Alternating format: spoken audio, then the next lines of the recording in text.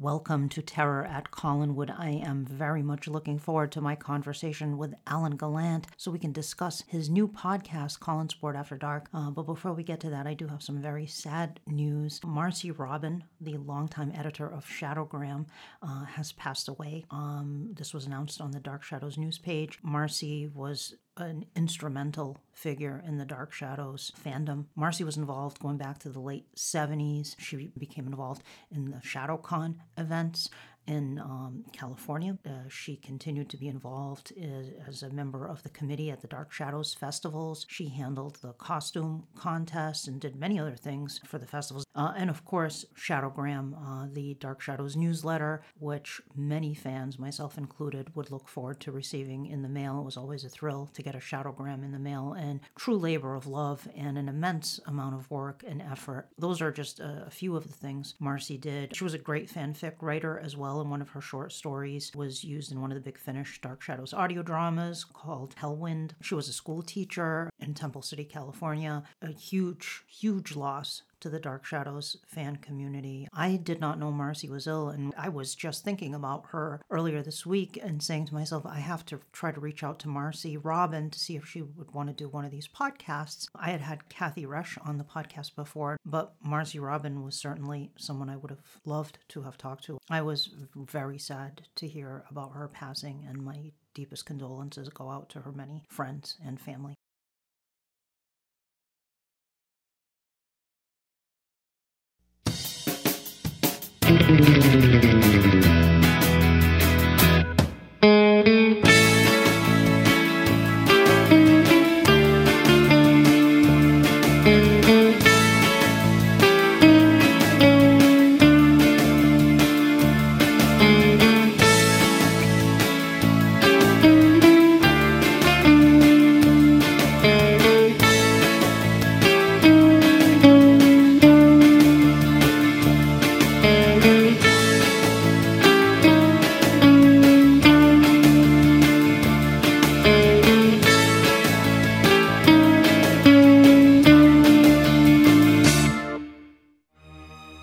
Be careful, my friend, where you tread, for I warn you now, there are spoilers ahead. Welcome to Terror at Collinwood. I am your hostess, Danielle, or am I Penny Dreadful? I don't know the difference anymore, but one thing I do know is that I have an excellent guest here with me today, Alan Gallant, who is an actor, educator, theater technician, and stage manager, currently living in Florida. Alan is originally from Maine, where he grew up. He's joining me today to talk about his great new YouTube show / podcast, Collinsport After Dark. Alan, welcome to Terror Thank you so Collinwood. much. I appreciate it very much. Oh my goodness, it's great. It's great having you here. I was just talking to you right before we started recording, but we had corresponded over the last couple of years. You sent me like the breakdown of the gum cards, and we'd write back and forth. And then the other day I was looking on YouTube, just kind of surfing, and on my feed I see Collinsport After Dark, Alan Gallant, and I said, "What? Alan has a show? Oh my goodness!" So I watched it immediately, and I immediately loved it. It's a really great show. I love just that you infuse so much research into it and humor as well. I love cheap Nicholas Blair. Oh, yes. Chief Nicholas Blair, yes. And but you really go to town on the research, on the topics that you do, and you use clips from the show to illustrate certain points that you're making, and it's really exciting to see a new Dark Shadows podcast. We're bringing it back to New England because you're a native New Englander too. I love B is for Barnabas with your Red B Sox for cap. Barnabas and for Bangor. But oh, that's right, yeah. So yeah, so we're keeping it in ye old haunted New England here, but Yes. you're in Florida now, but it's in your blood. It is. It's totally in my blood. The only thing that's not in my blood anymore are the temperatures. Yeah. Wintertime, just a little bit too chilly. Yeah, it is. Yeah, right now I just took Crispy out before we started recording, and it's just really outside. It's very unpleasant out there right now. Mhm. But I want to talk to you about before we get into the podcast. I want to talk to you a little bit about how you originally got into Dark Shadows and you talk a little bit about this in your own show, but I'd like to explore that a little bit if you would. Sure.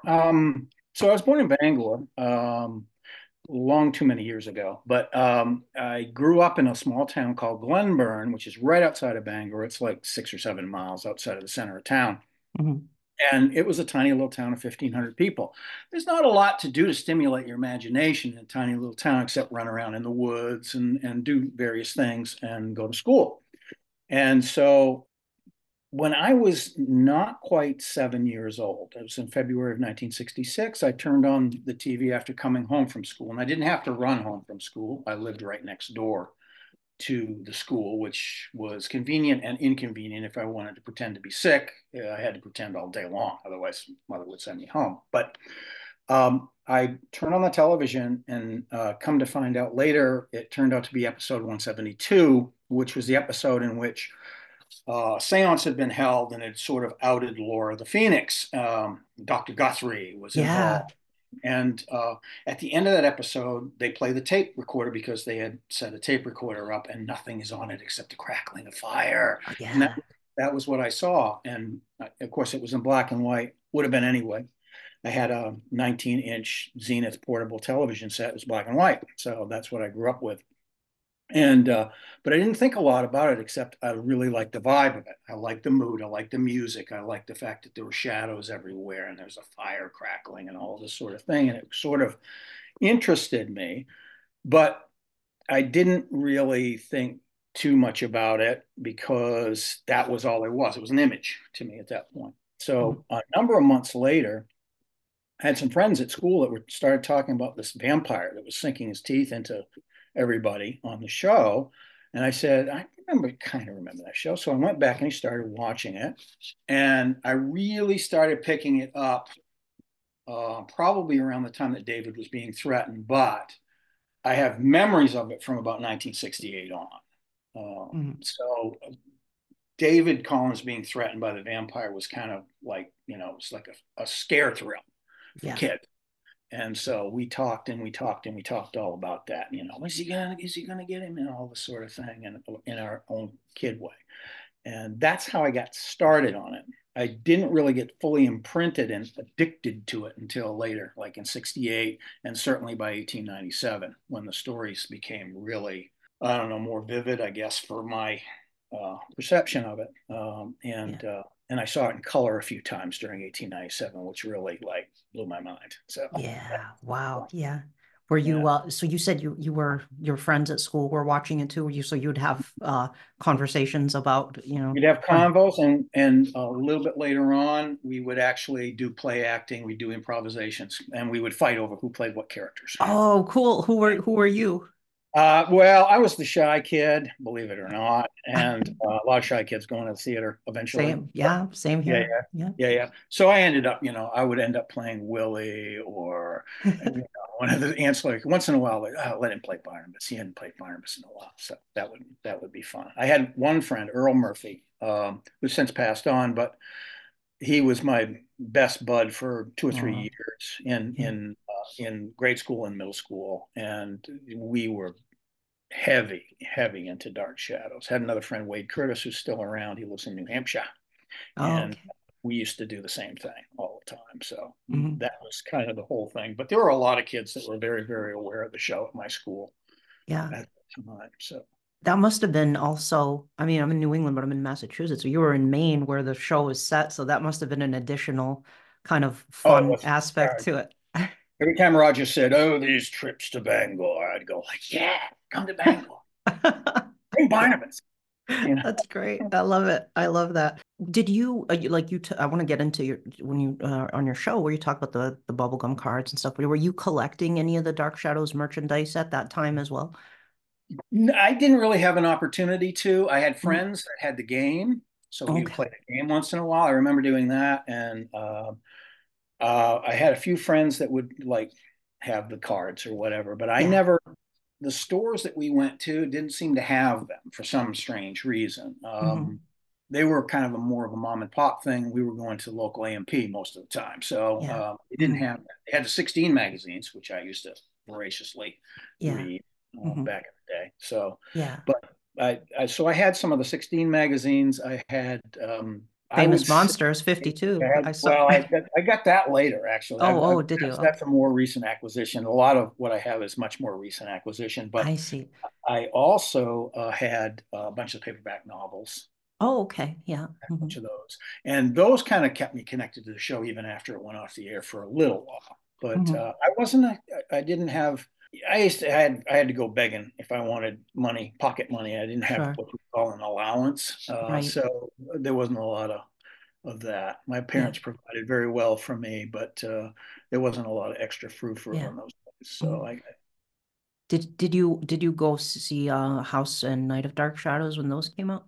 I did not. I saw No. House much later, Oh, much, later. Okay. much later. Yeah, Yeah. like a decade later. So Yeah. No, were you also a fan of other stuff of that nature, like Universal or Hammer horror films or any of that stuff, or was it or sci-fi fantasy kind of I stuff or liked anything that had atmosphere. oh I never liked body horror or any of that sort of thing no, that's yeah. kind of the vogue today. I liked Yeah. what you referred to as terror as opposed to horror. Yes. Yeah. Um, and so, yeah, there was certainly a lot of that going on. So I watched, you got, you know about Eddie Driscoll. Oh, So Eddie Driscoll. Yeah, yeah, sure. Yeah. he was a horror host when I was a little boy, Yeah. doing Weird, and Weird. Yeah. did I think Crandall was the one I saw in the later one that I Hmm. saw him do, the guy with the third eye. Yeah. Uh, but um, that was kind of my thing. I liked the vibe of it, and I didn't start consuming literature until I was probably 10, 11, 12 in there, and I started devouring the classics in terms of that: Frankenstein, Dracula. Um, I didn't read Henry James until a bit later in high Hmm. school, I think. Yeah.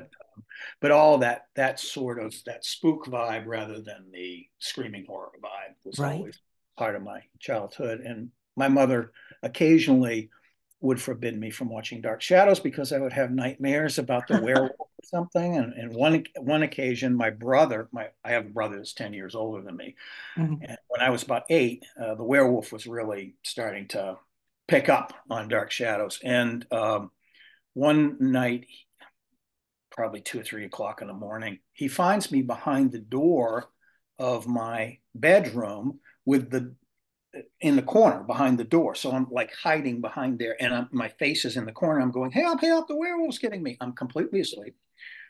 So he just takes me and puts me back into bed. And the next day, I don't know what happened until I'm told. So my mother says, "You're not watching that show anymore."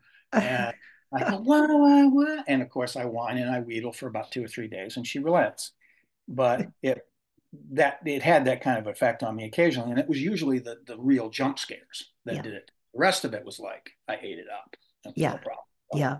Yeah. I had nightmares too. My mom at one point, she had been a fan in the 60s, but my uncle Val was a hardcore fan at that time, but he was the one showing me all the Dark Shadows episodes. So I was having nightmares too. And she, at one point, said to him like, "Oh, you got, there's too many bad dreams, we got to stop this now." And I, I was like, "No, I want to keep watching it." Yeah. It was yeah, I would have especially with the Barnabas terrorizing David and stuff. Like I would have dreams where I was in those situations, like Oh yeah. where I'm in the old house and I hear the dogs howling and the doors shut, and I remember that Yeah. happens to David, and I'd have dreams like that, and I'd know Barnabas was coming and stuff. But I couldn't get enough of it. I had to keep going back for more. So you got into the theater. Was Dark Shadows an influence in that respect at all? Yeah, because of all the play acting and the improvisation that we kids used to do, it Hmm. got me involved in that a lot. It also got me interested in history of a sort, Hmm. particularly Victorian history because of the 1897 period. But so I got interested in research through Dark Shadows. I didn't get my degrees until I was in my 40s, Hmm. and when I had gone to college for a short time before, but in between, it was about 17 or 18 years before I went back to school. And I was doing research as a hobby.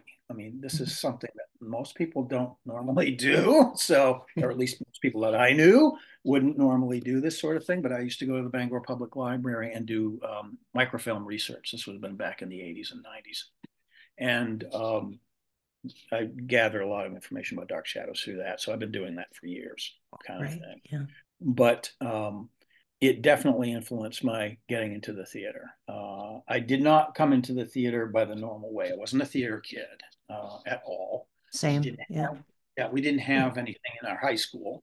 Mm-hmm. So we did senior plays, which meant we did these goofy little comedy one acts kind of thing.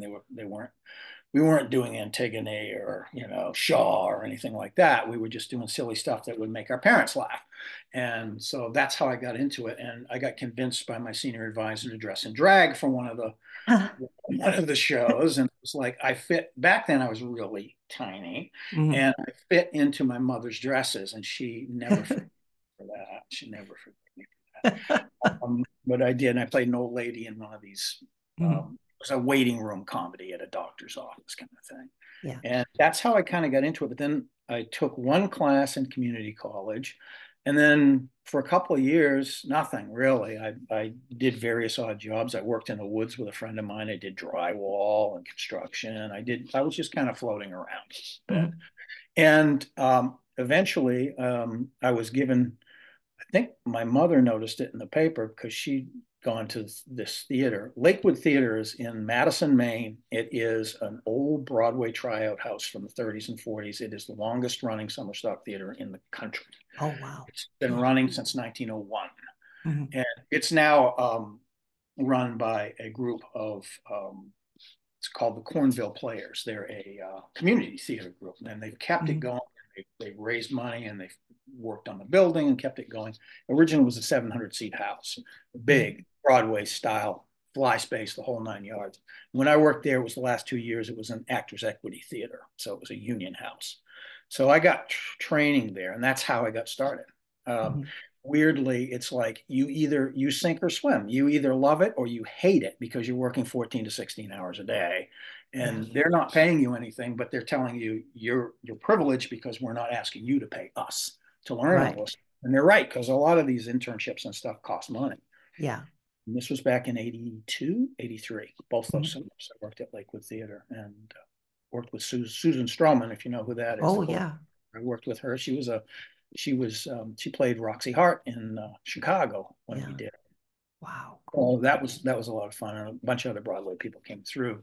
So it was a great opportunity. I got to work with some Broadway designers, or work for them, I should say, because I was just a plebe at that time. But that was how I got involved. And within a year after that, I was working professionally as a shop foreman, set builder, what have you, and did it for a number of years. And then the acting started. And the acting happened sort of organically. It was not, I didn't come out of conservatory, and I was learning how to get rid of certain predilections in my speech from Mm. growing up in the Bangor area, because I would say get instead of get. Yeah. And I would get practically clubbed by the directors for doing that. And I'm okay, I won't do that anymore. It's that kind of thing. And as I tell my speech students, every once in a while I get excited and you'll hear it come back in, Right. and Yeah. that's kind of what that was. But then I got into acting and I did that for 25 years. I actually split time for about 4 years and almost burned myself completely out doing that because I was just working from pillar to post. And but I was working full time in the shop and full time in rehearsal. It was like crazy stuff. Wow. But I Wow. was working under some other people, so I wasn't doing it all myself, which Mhm. thank God, because it was bad in others. But Yeah. and Yeah. then about 10, 12 years ago, I got back into the tech end of it because it was a steady paycheck and medical and all that good stuff. So And you're doing that in Florida now. You're a yeah, I'm in technical Winter Park. director. Yeah, I'm in Winter Park, Florida, which is just outside of Orlando. It's a smaller but very wealthy kind of posh little community. So there's support for theater there. Mhm. Rollins College is there, which is famous for its NBA, actually, Mm. is what they're famous for there. Yeah. Uh, and my stepdaughter played soccer there and got a degree there. So, Oh, uh, great. Yeah. You have this show that you started doing, and over the last couple of years, like I had mentioned, you'd sent me the breakdown of the bubblegum cards. The amount of research that you do is really impressive. And I mean, I'm just blown away by how you were able to correlate the images with the actual episodes that took place, even the photo shoots, like the promotional photo shoots. You figured out some of the dates that those mhm, took mhm. place. I want to ask you about how you went about doing that, but before I do, what made you decide to do a Dark Shadows podcast? I got over the terror of doing of Oh, thinking really? about doing. Yeah. That's how I motivate myself. I think about things for months and months and months, Yeah. and I figure, well, how am I going to start this? So I have to organize everything ahead of time. I have a bit of OCD, which you might have been able to tell from the detail of some of the stuff I do, but it's more or less under control. So I have fun with it now and do things I like to do with it. But yeah, it was that kind of a thing. It was, I thought about it and I thought about it and I thought about it. And I said, well, maybe I can do this. And I played around with iMovie so that I at least had a basic working knowledge of how Yeah. to do the editing and stuff because I hadn't touched that. Mm. And figured out, well, maybe I can use the audio to do this. And what can I use? And thank God, MPI and Dan Curtis Productions, as long as I don't try to monetize, they'll allow me to use the little clips. So Mhm. they always send me a little thing every time I post. It says copyrighted, but it's okay. It's Oh, kind yeah. of, I appreciate that. Thank Yeah. you, Jim Pearson and Dan Curtis Productions. Yeah. Um, but it's a hobby. It's a labor of love. So I'm never gonna monetize it anyway. So And I love, back in the fanzine days, you had, I mean, there was just this proliferation of fanzines out there. You had such a variety, and they all had their own distinct flavors, and that's what I love. I wanted to see this happening with these types of shows, like YouTube shows and podcasts and things like that, because we have Resident of Collinwood with Jewel, and I know Patrick's on it, and Gordon, yeah, and quite often, and then we have Between the Shadows with Kara and Kristen. There's the Dark Paradise with Rachel, and there we have the literary license often covers Dark Shadows related topics. Plus, a lot of the classic horror podcasts touch on Dark Shadows quite often. Classic Horrors Club or Monster Kid Radio, Diecast movie podcast. But it's great to see for the new year, as we go into the new year, a new Dark Shadows show. One thing I really enjoy seeing you do is how you, for example, in the first episode, you got the records from Jeff Kenny that were used, the sound cues that were used, and Jeff has been on the show, and Jeff selling a lot of his collection right now, but that you obtained the records, the sound cues that Sybil Weinberger used to use, and then you figured out, you pulled the episode, and then you figured out how the sound was layered and explained, and your experience as a technical director in theater, I'm sure, helped inform your knowledge yeah. of how that worked. Can you talk a little bit about that? How you figured that out? Your interview with Nick Bezink also helped tremendously because he was talking about things other than video there for a few moments, and that Yeah, sort of Nick's like great. Yeah. ah, Hmm. clicked on that. So yeah, of course, I'm interested in how things work because of my technical experience. So I'm also interested in piecing together for my imagination's sake, how did the working day work there? I love the stories and I love the spackling and trying to figure out how to make everything work that Yeah. that was practically day to day difficult for them to make work. Yeah. I love that stuff too. But I also love, you know, touchstones like this little guy right here. Oh, wow, the scarab. This, Yeah, and so I look for stuff that's connected to the show and whatnot. This is pretty common. You can find these. yeah.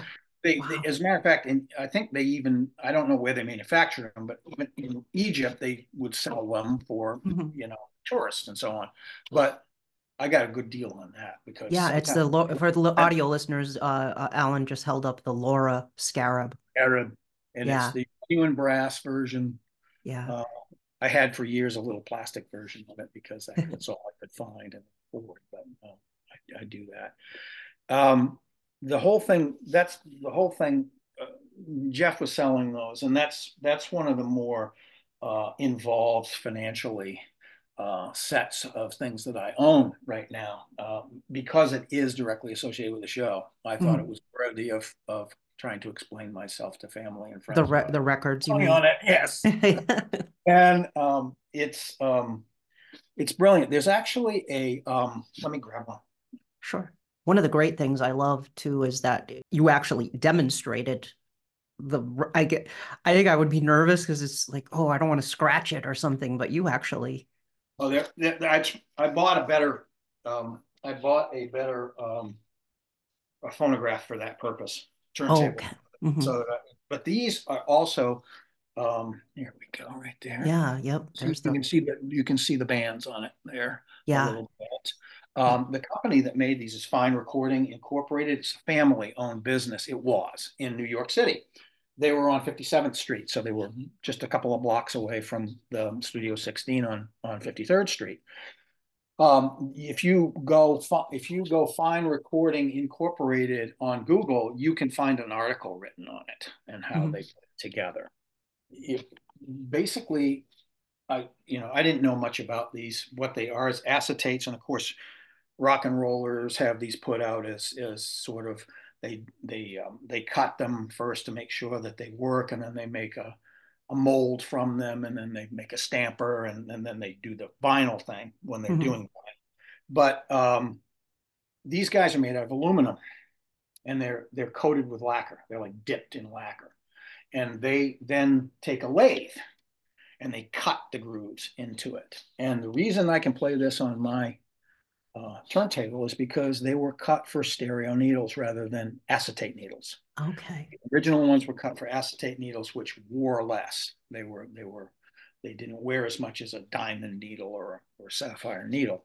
These were cut particularly to be a little bit heavier wear. They're not designed to be played hundreds and hundreds and hundreds of times, which is why most of these it says 768. These were probably replacement discs for the original discs that were Mm. worn out. Yeah. And they had a whole bunch of them replaced in July of 1968, which is why I know they're the ones that were used in August of 1968, which is where the show that I used 554 was Yeah. aired.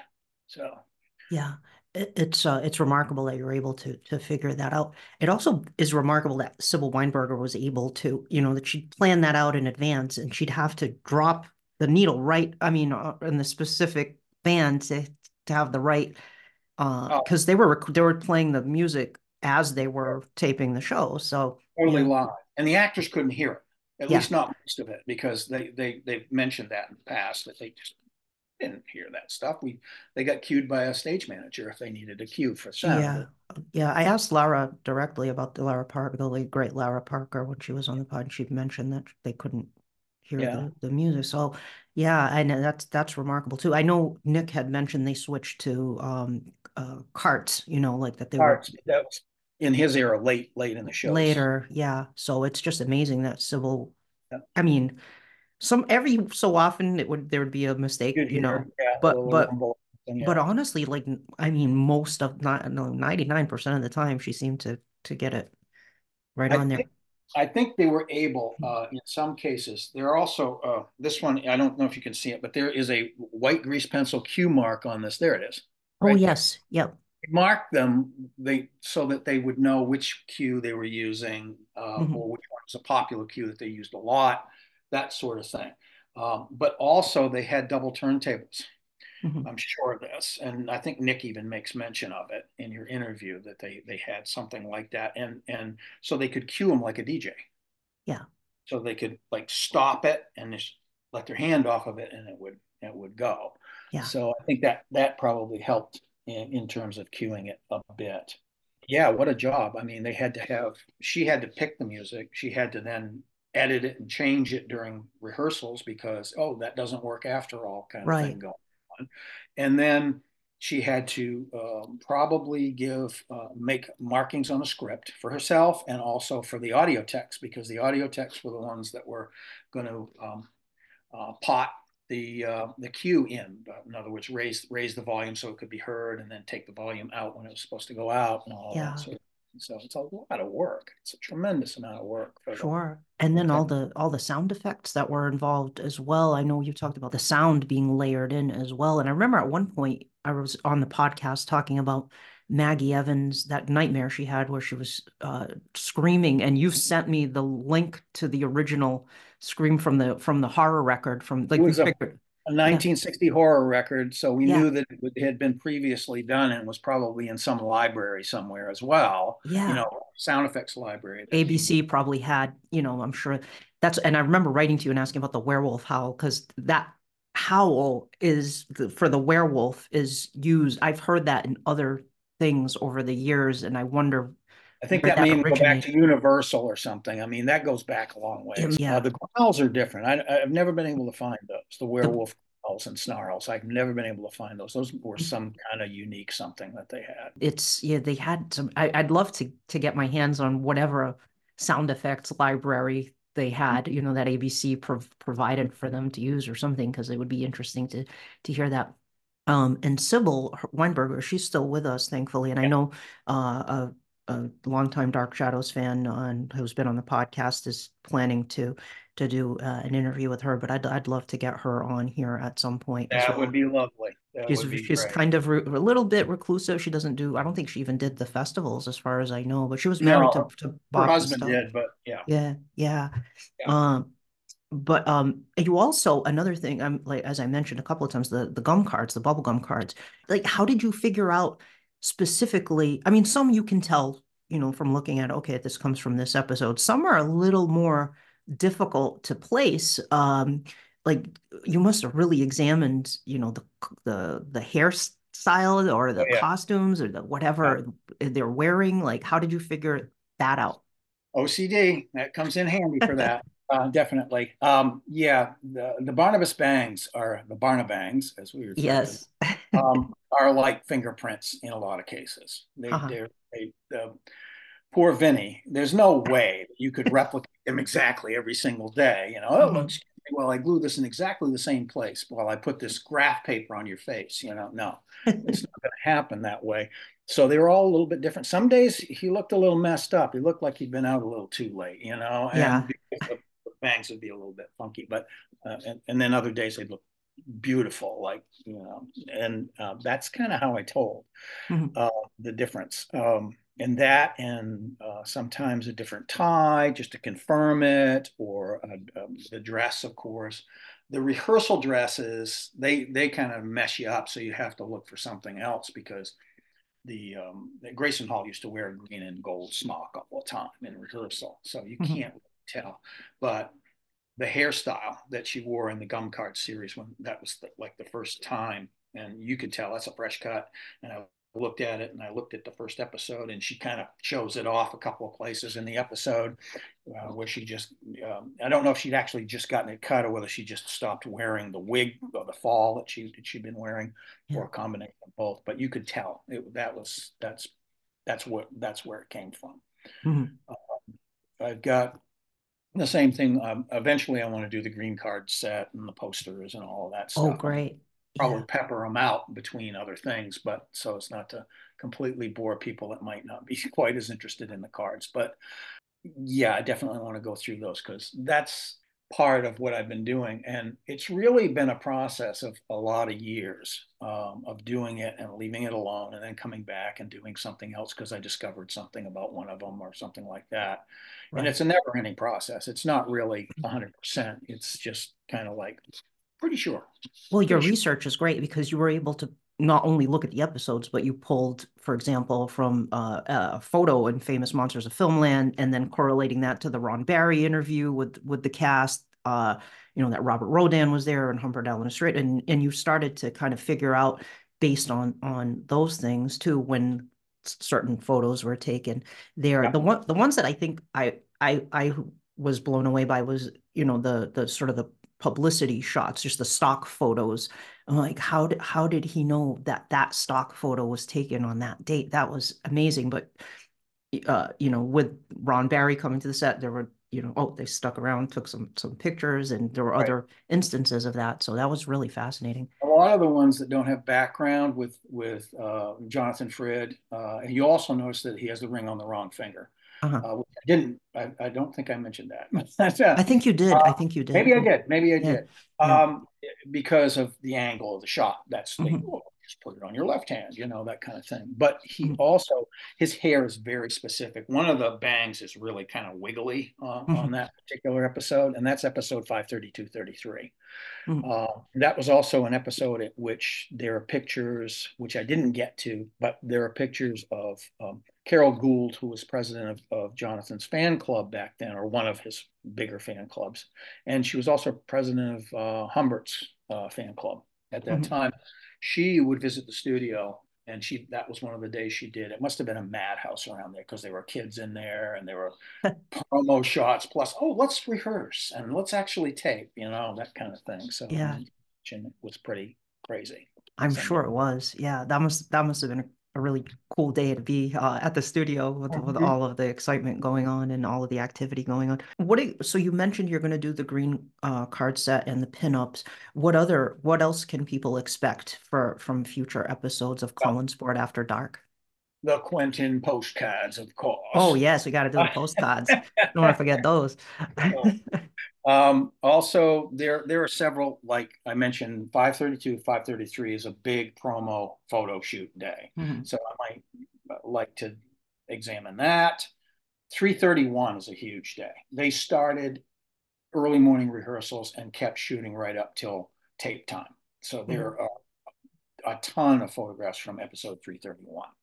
Um, there's a werewolf shoot that happens kind of. I'm pretty sure it's 699 just before they go into 1897, where the werewolf is kind of trapped in the mausoleum Oh situation. yeah. And there's also a picture from that, which is interesting, a tie into what was going on with the relationship with 16 magazine and Gloria Stavers, who was the editor in chief of 16 for many, many years. She went to the studio quite frequently and took a lot of pictures. You can tell her pictures because they're slightly overexposed. It's like no lines on the faces kind of thing. Yeah. But she got a lot of great historical pictures of a lot of rock bands back then too. Mhm. But she actually had a picture of herself taken with the werewolf at one point when she was there at the studio, probably interviewing people or getting them to fill out sheets or whatever, and deciding, oh well, we can't publish that in the paper, in the magazine, but we'll publish that. Yeah. However she's doing it. She used to write. She used to correspond with Jonathan too. There's a couple letters out there where she corresponded with him because he was giving her pictures for one of their features. One in particular talks about My Life in Pics, which was one of the features that they used to do with the stars. And he sent her a picture of him with his grandfather when he was a little boy. You may have seen that picture Mhm. before. She writes him a letter about that. Yeah. One of the fans got a hold of that somehow and posted it, probably on Facebook a number of Mhm. years ago. It's crazy how much activity was going on in that studio that Yeah. wasn't just rehearsing and taping. There was Right. a lot of stuff going on There because of was, and it's remarkable too how things still even all these years later keep turning up. Like I'm sure you've seen the pictures that Rob Saccone sent me because his uncle was a cameraman on Dark Shadows, so he sent Rob. I mean, it was shortly after I launched the podcast, Rob emailed me out of the blue and said, "Hey, my uncle was a cameraman on Dark Shadows, and he took all these pictures. Do you want to use them for anything?" Yes, yes, yeah, please, absolutely. yes, Let me put them please. on my blog. Yeah, yeah. I mean, it's just I those were never seen before. So that was, things like that keep turning up, which is really cool. And I'm sure there's more stuff out there. One thing I'd love to find out is the identity of Frenchie, who used to do the art, the Frenchie art. Blanche. Yeah, Frenchie Blanche yes, but is Frenchie still out there, or is I have that? no idea if she's still out there or not. Yeah, some I people do know speculated that it might have been Gloria Stavers herself using a pseudonym, but I don't maybe if know. I don't know if she was artistically inclined or not, but I don't know. those are pretty evocative of the time. I They're mean, those cool. Yeah. all the pictures of like Jim Morrison or Yeah. Paul Revere and the Raiders, with Yeah. Yeah. flowers drawn next to them because it was pretty much pushed towards young women, which is why I used to get crap for having them when I was a kid because Boo. Aw. I was a little boy, and and I lived in an extremely cisgendered world back then too. So 1960s in small town America. So, Yeah. but I used to love to go to the A&P store and I go 35 cents, Dad. It's all it is, 35 cents, and you would let me buy them. And Do you have all of the 16 magazines that have Dark Shadows I articles in them at this point? not all of them, but I'll tell you what I just did. I just ordered two more off of eBay that complete my 1970 with the specs and the regular magazines. Oh, I have wow. all of the ones from 68, which is from like about mid 68 on when they started noticing that something was going on down there at Studio 16. And 1969, got all of those in the specs as well.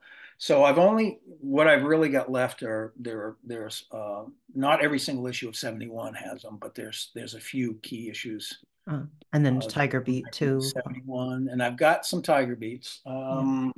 I've got I just bought a lot of these probably about 3 or 4 months ago, and these puppies. Yeah, this is my favorite one of Tiger Beat right here. And I've got some Flip too.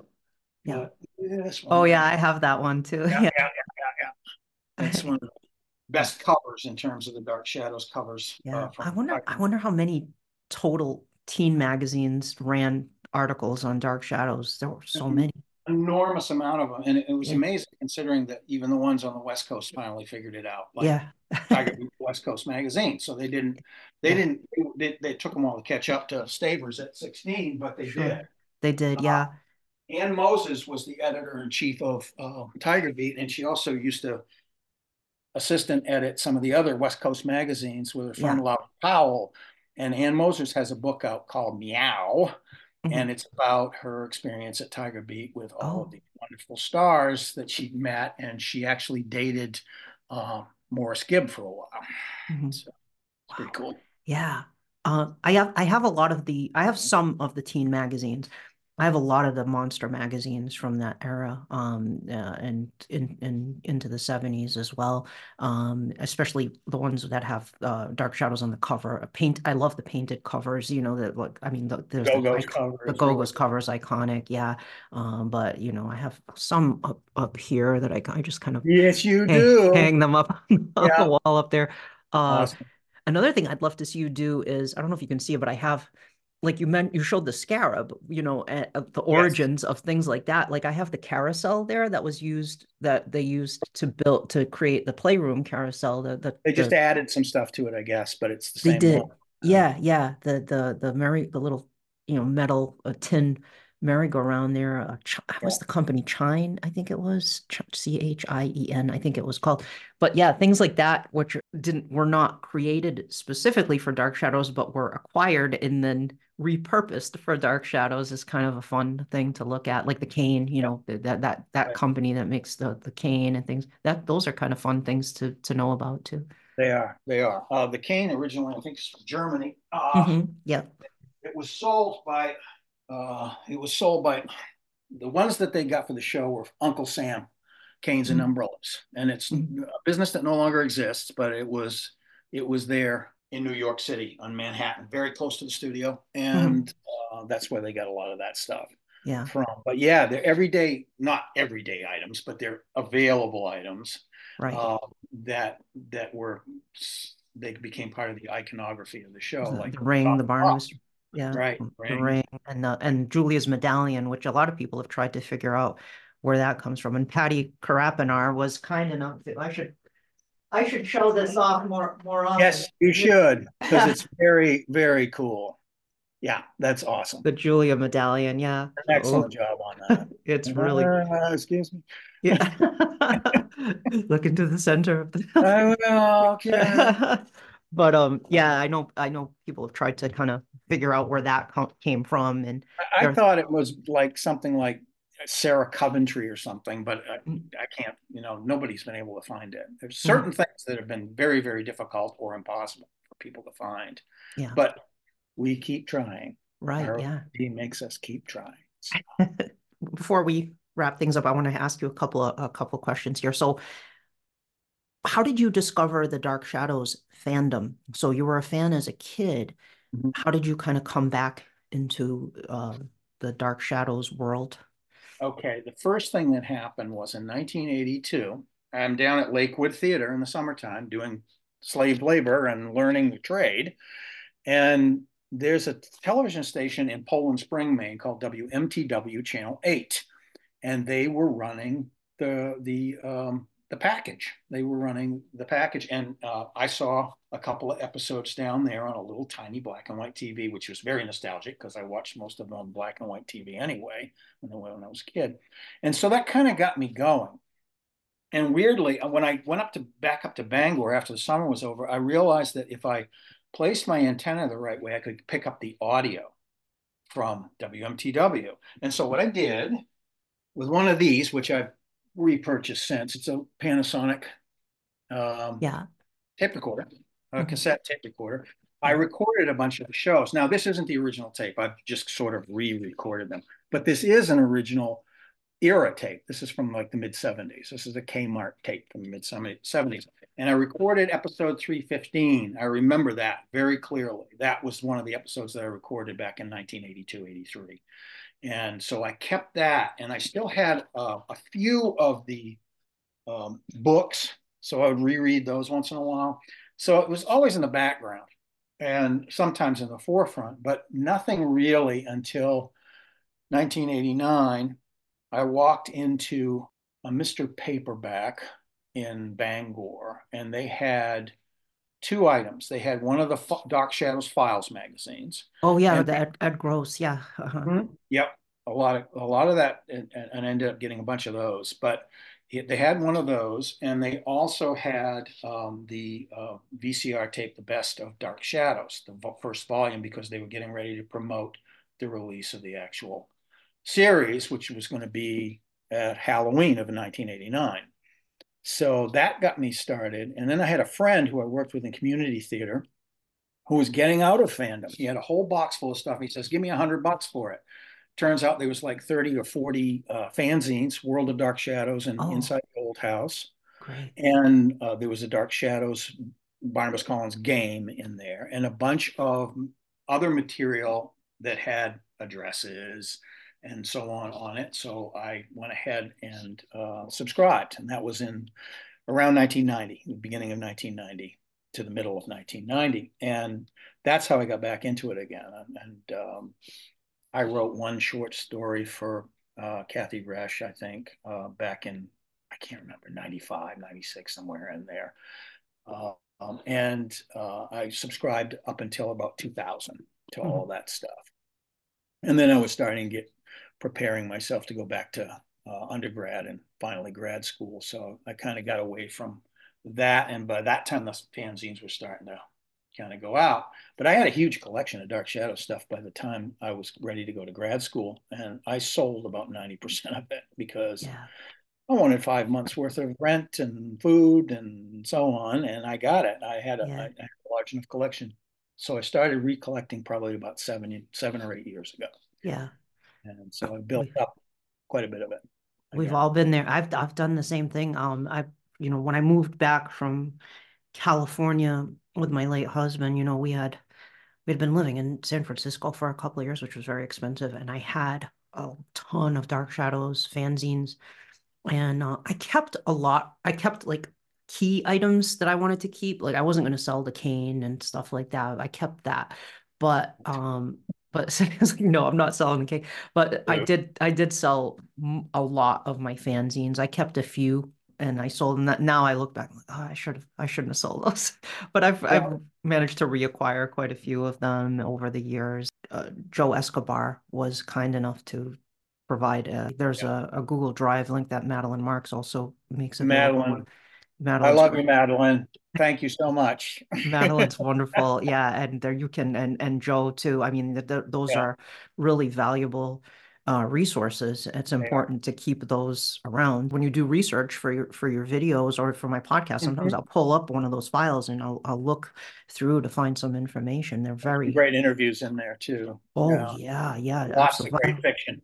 Violet Wells interview in one of the Mhm. World of Dark I think Shadows. it's the only one she ever gave. I believe so. Yeah, thank goodness that exists, you know. So I wish we could have, I wish there was some interview with Gordon Russell out there too. I wonder if there is somewhere, but he was pretty Oh, reclusive and he died kind of fairly young. Yeah, young. Yeah. yeah, he Oh, did. I don't know. Ed Gross would probably know if there are any interviews out there. He was conducting a bunch of interviews for a while back. yeah. Ed was supposed to come on to the podcast at one point, and we never were able to kind of make that set up a date for that. But I got to reach out to him again because he was also one of the gateways for me to discover the fandom was the Dark Shadows Files Yep.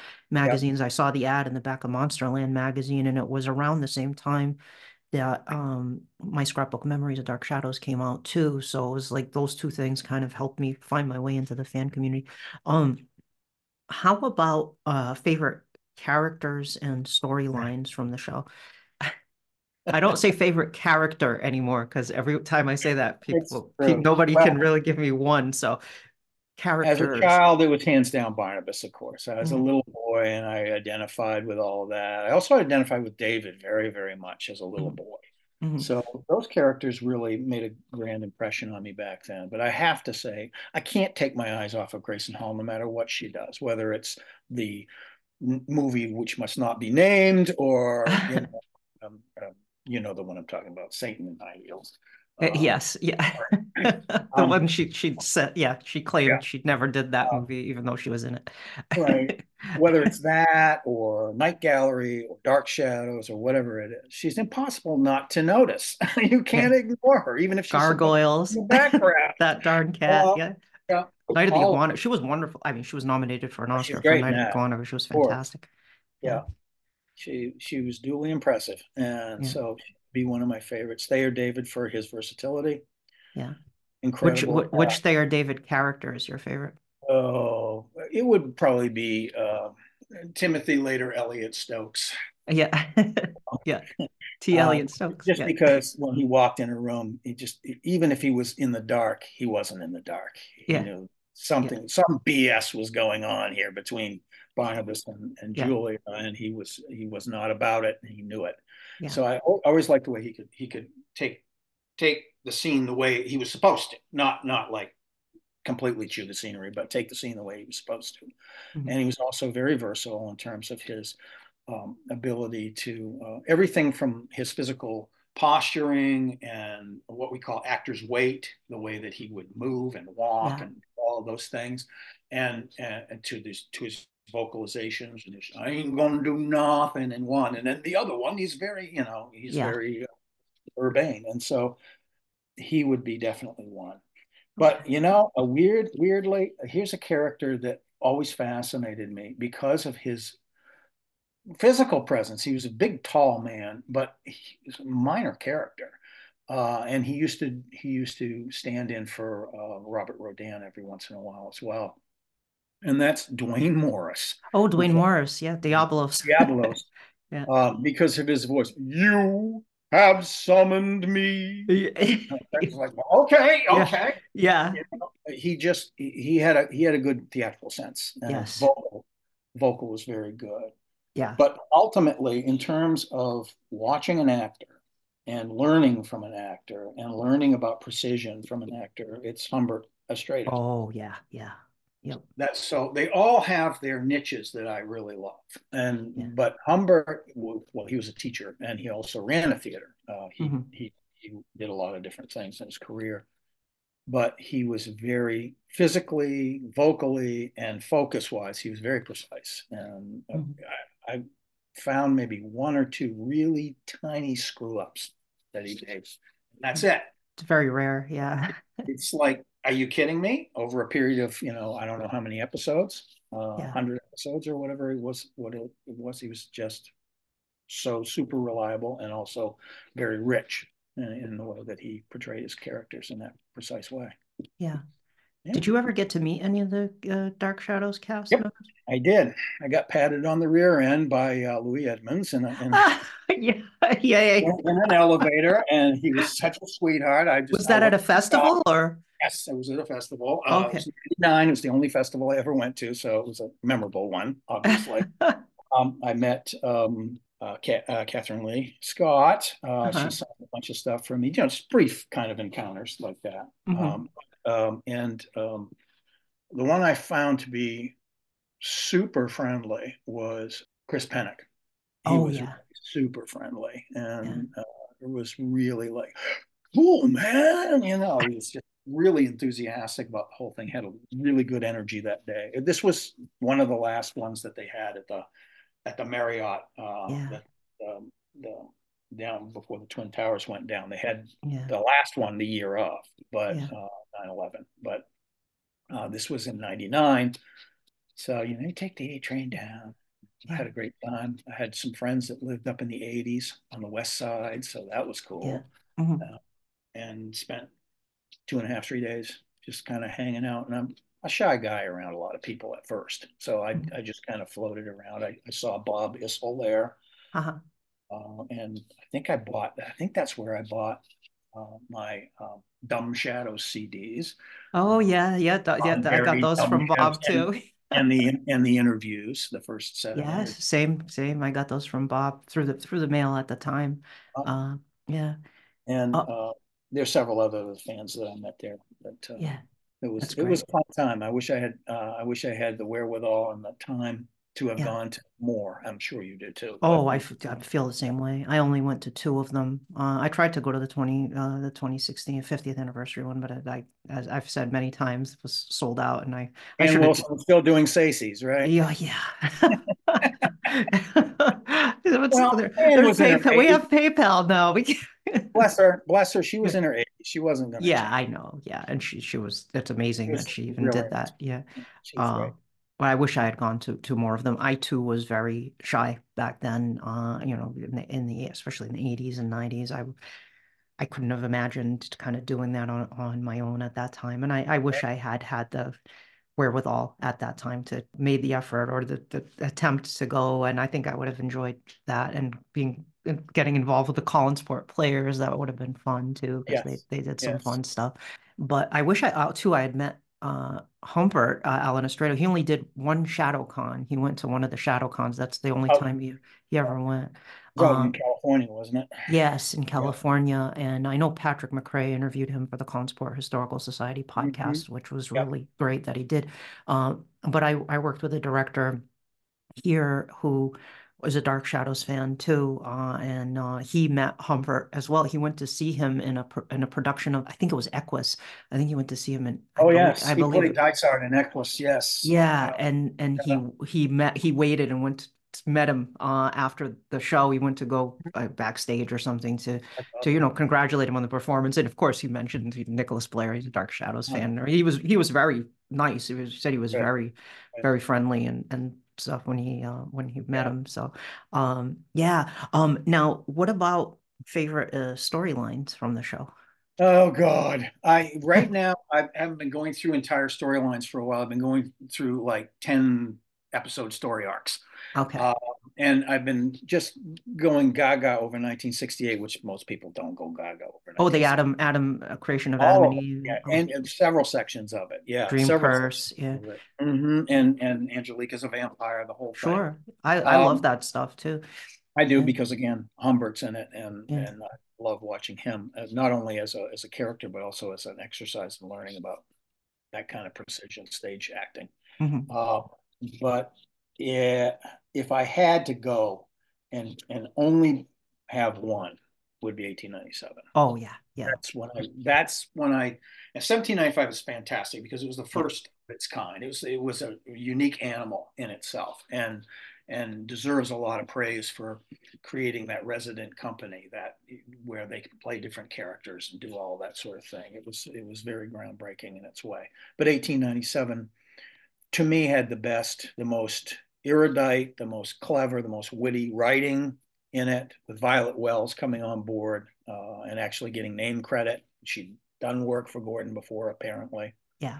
I wasn't even so much a huge fan of getting into 1897 with the kids and all of that stuff because it just seemed to go on for a little bit longer than I wanted it to. There was some good suspense in there, don't get me wrong, but once you got into 1897, you saw how it shifted into third gear. I mean, it was Yeah. just go Yeah. at that point. Firing on all cylinders. Yeah, Yeah, absolutely. Yeah, agreed. I mean, and you had all the major players in there. I mean, it was just, yeah, I agree. 1897. If I had to pick one, it would probably would be 1897. Um, and that's typically, honestly, I know a lot of people would recommend starting Dark Shadows from episode one. And there is something to be said for that, absolutely. But typically, when I people ask me where should I start, a lot of times I will tell them to start with 1897 because I know they'll get hooked if they start with 1897. They might not get hooked if they start with episode one. They might not, but they're patient people. They might still get hooked yeah, because a lot of times people are, well, where's the vampire? That's yeah, because they've heard that there's a vampire in it. yeah. I never tell people because I deal with 18 to 25-year-olds in my classes. Hmm. I never tell any of them start with one because I know Yeah, that same. what's this? I say go back to that after you get a little sense of context. Maybe look at 1795, look at 1897 because there's some real color in there, and I think you Yeah, might be interested in that. So that's what right. I'm. So, Yeah, yeah. I agree. I think starting at one is great. I did that when it first came on the Sci-Fi Channel. Mhm. I started with one and just watched it. And that was the first time I'd actually seen all of those episodes. Was in the early '90s. So Mhm. that was Yeah, pretty. yeah. It was amazing that they finally released those. I mean, that was Yeah, it well, wasn't.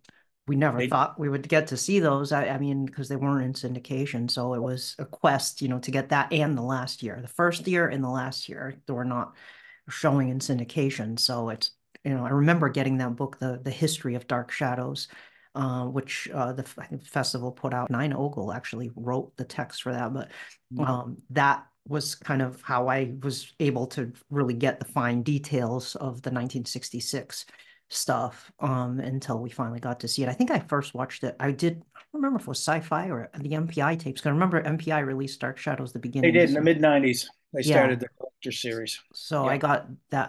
The Collector series. That's right, Dark Shadows Collector series. I got those tapes. All right. So last question here. In the going into the future here, what would you like to see in terms of Dark Shadows in popular culture? Do you think Dark Shadows will continue to maintain a presence in popular culture? I think it will. It may. How much of a presence is going to depend on people like Mark Perry. Yeah, uh, and because you need to have industry people with track records who have their head on their shoulders and understand entertainment as well as being enthusiastic about the product, yeah, which is Shadows. The thing that's tricky about Dark Shadows and I think Mark knows this, a lot of older fans like ourselves, or at least myself, oh, um, I'm right there with you. Um, we tend to want it formatted the way that it was formatted in 1966, which is, of course, it's a daytime serial, and that format is responsible for a lot of the vibe of the show. It's really responsible for the whole idea of you talk about all the literary connections to Dark Shadows. I think of the theatrical connections to Dark Shadows, one Sure. of which happens to be classical 19th century melodrama. Yeah. Not the stuff like the Riverboat stuff with Snidely Whiplash, but the stuff that Dion Busico and several other people wrote back then at the time. Shows like The Streets of New York, which they would change the name of the city everywhere they went when they toured it. So they would get popular references to each city. But anyway, it had spectacle, it had music, not a musical, but a drama with music, which is mellow drama. It had the so called cliffhangers, the act breaks where, oh my God, what's going to happen? Are they going to survive this kind of thing that went on, which Dan Curtis ended up doing every single day, Yeah. started doing it once a week, and then every single day. And it doesn't have to be in the close world of television, it didn't have to be action every time. It could be thought, Yeah. subtext, but it was always there. It was Yeah. always there in some respect. Sometimes in the middle of the show, they would have this sort of thing. So to me, that element is tough to replicate. Yeah. So it has to be sort of crafted in a different way, and I really think that it does not serve it well to reboot it. And Yeah. I think this is what Mark has said all along. Let's just take it beyond that and do something else with plenty of references Yeah. and characters from the original, but not reboot so much. So I think that's a big part of bringing it really firmly back into the consciousness of popular culture.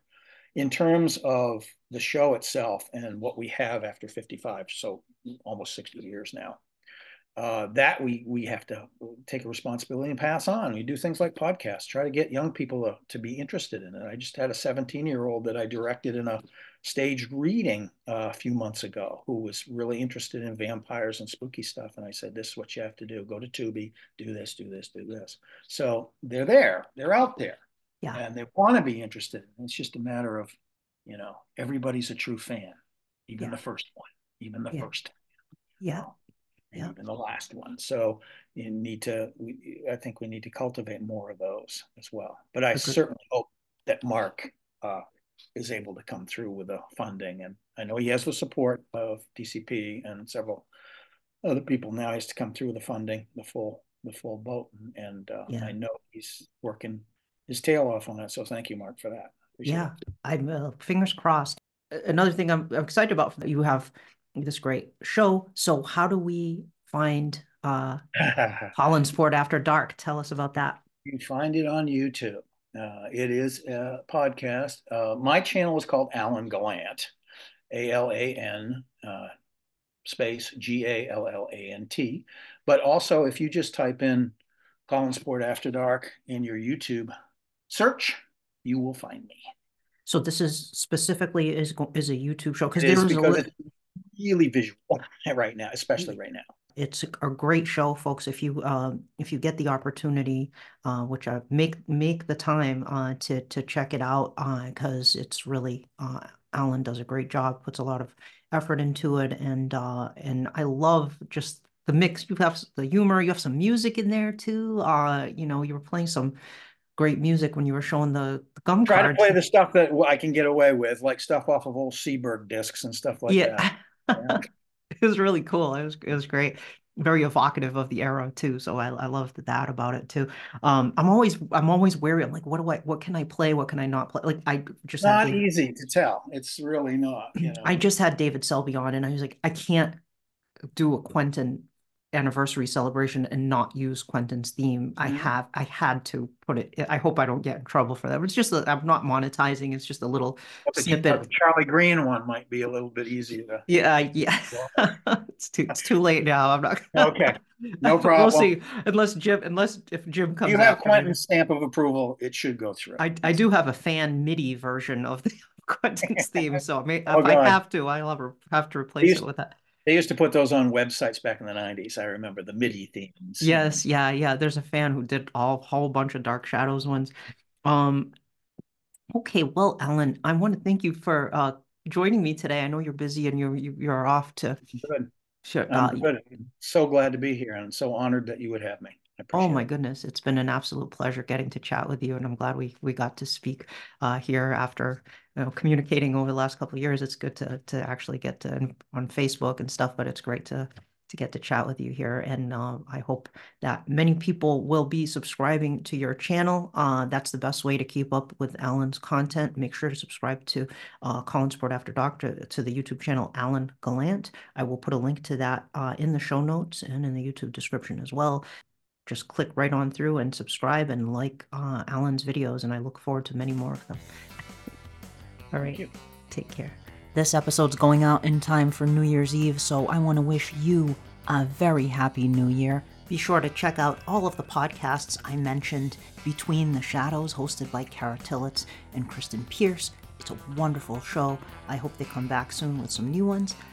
There's also Dark Paradise, hosted by Rachel Pulliam, which covers Dark Shadows and Strange Paradise.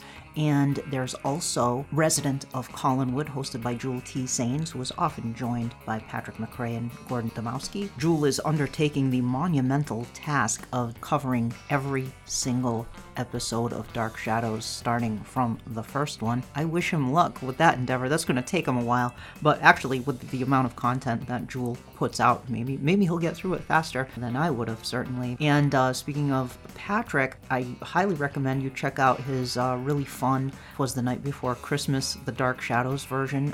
Actually, I say really fun, but it's actually very touching. I got choked up reading it, so I'll put a link to that in the show notes, as well as to the podcasts I mentioned, including all of the great classic horror podcasts I mentioned, Monster Kid Radio, Classic Horrors Club, Diecast Movie Podcast. There's also Bobby Lugosi with his wonderful Dusty Old Movies channel. Amanda Reyes' Made for TV Mayhem, which is not about Dark Shadows, but she does cover several Dan Curtis TV movies. She was just recently inducted into the Monster Kid Hall of Fame. Definitely encourage you to check out Amanda's podcast. Literary License, which was covering Dark Shadows for a while. I think they still are coming back to that eventually. I'm not sure. I don't think they finished 1841 Parallel Time yet, but hopefully they'll get back to that. They've done some great interviews with cast members, and definitely worth checking out.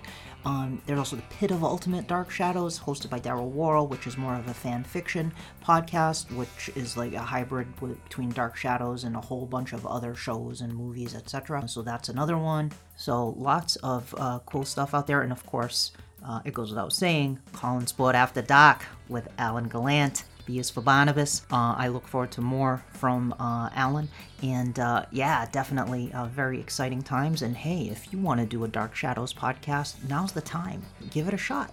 What do you have to lose? You know, if you have an angle you want to approach, I get a lot of requests from people who want to come onto this podcast, which I appreciate the enthusiasm, certainly. I'm flattered that people want to be on the podcast. I have a list of people that I still have not brought on who I promised appearances to, so I've currently stopped promising appearances to anybody on the podcast for the time being. Maybe I'll do some like fan corner thing where people can submit a clip and I'll play it if it's short, but I'll cross that bridge later. But hey, you know what? What's stopping you from doing your own Dark Shadows podcast? Why wait to be a guest on somebody else's podcast when you can be the host of your own show? I'd love to see that in 2024. How about some new Dark Shadows fan podcasts or YouTube channels? If you have a specific interesting angle you want to approach Dark Shadows from, or something you want to say, do it. So with that said, have a happy new year, and we'll see you in 2024.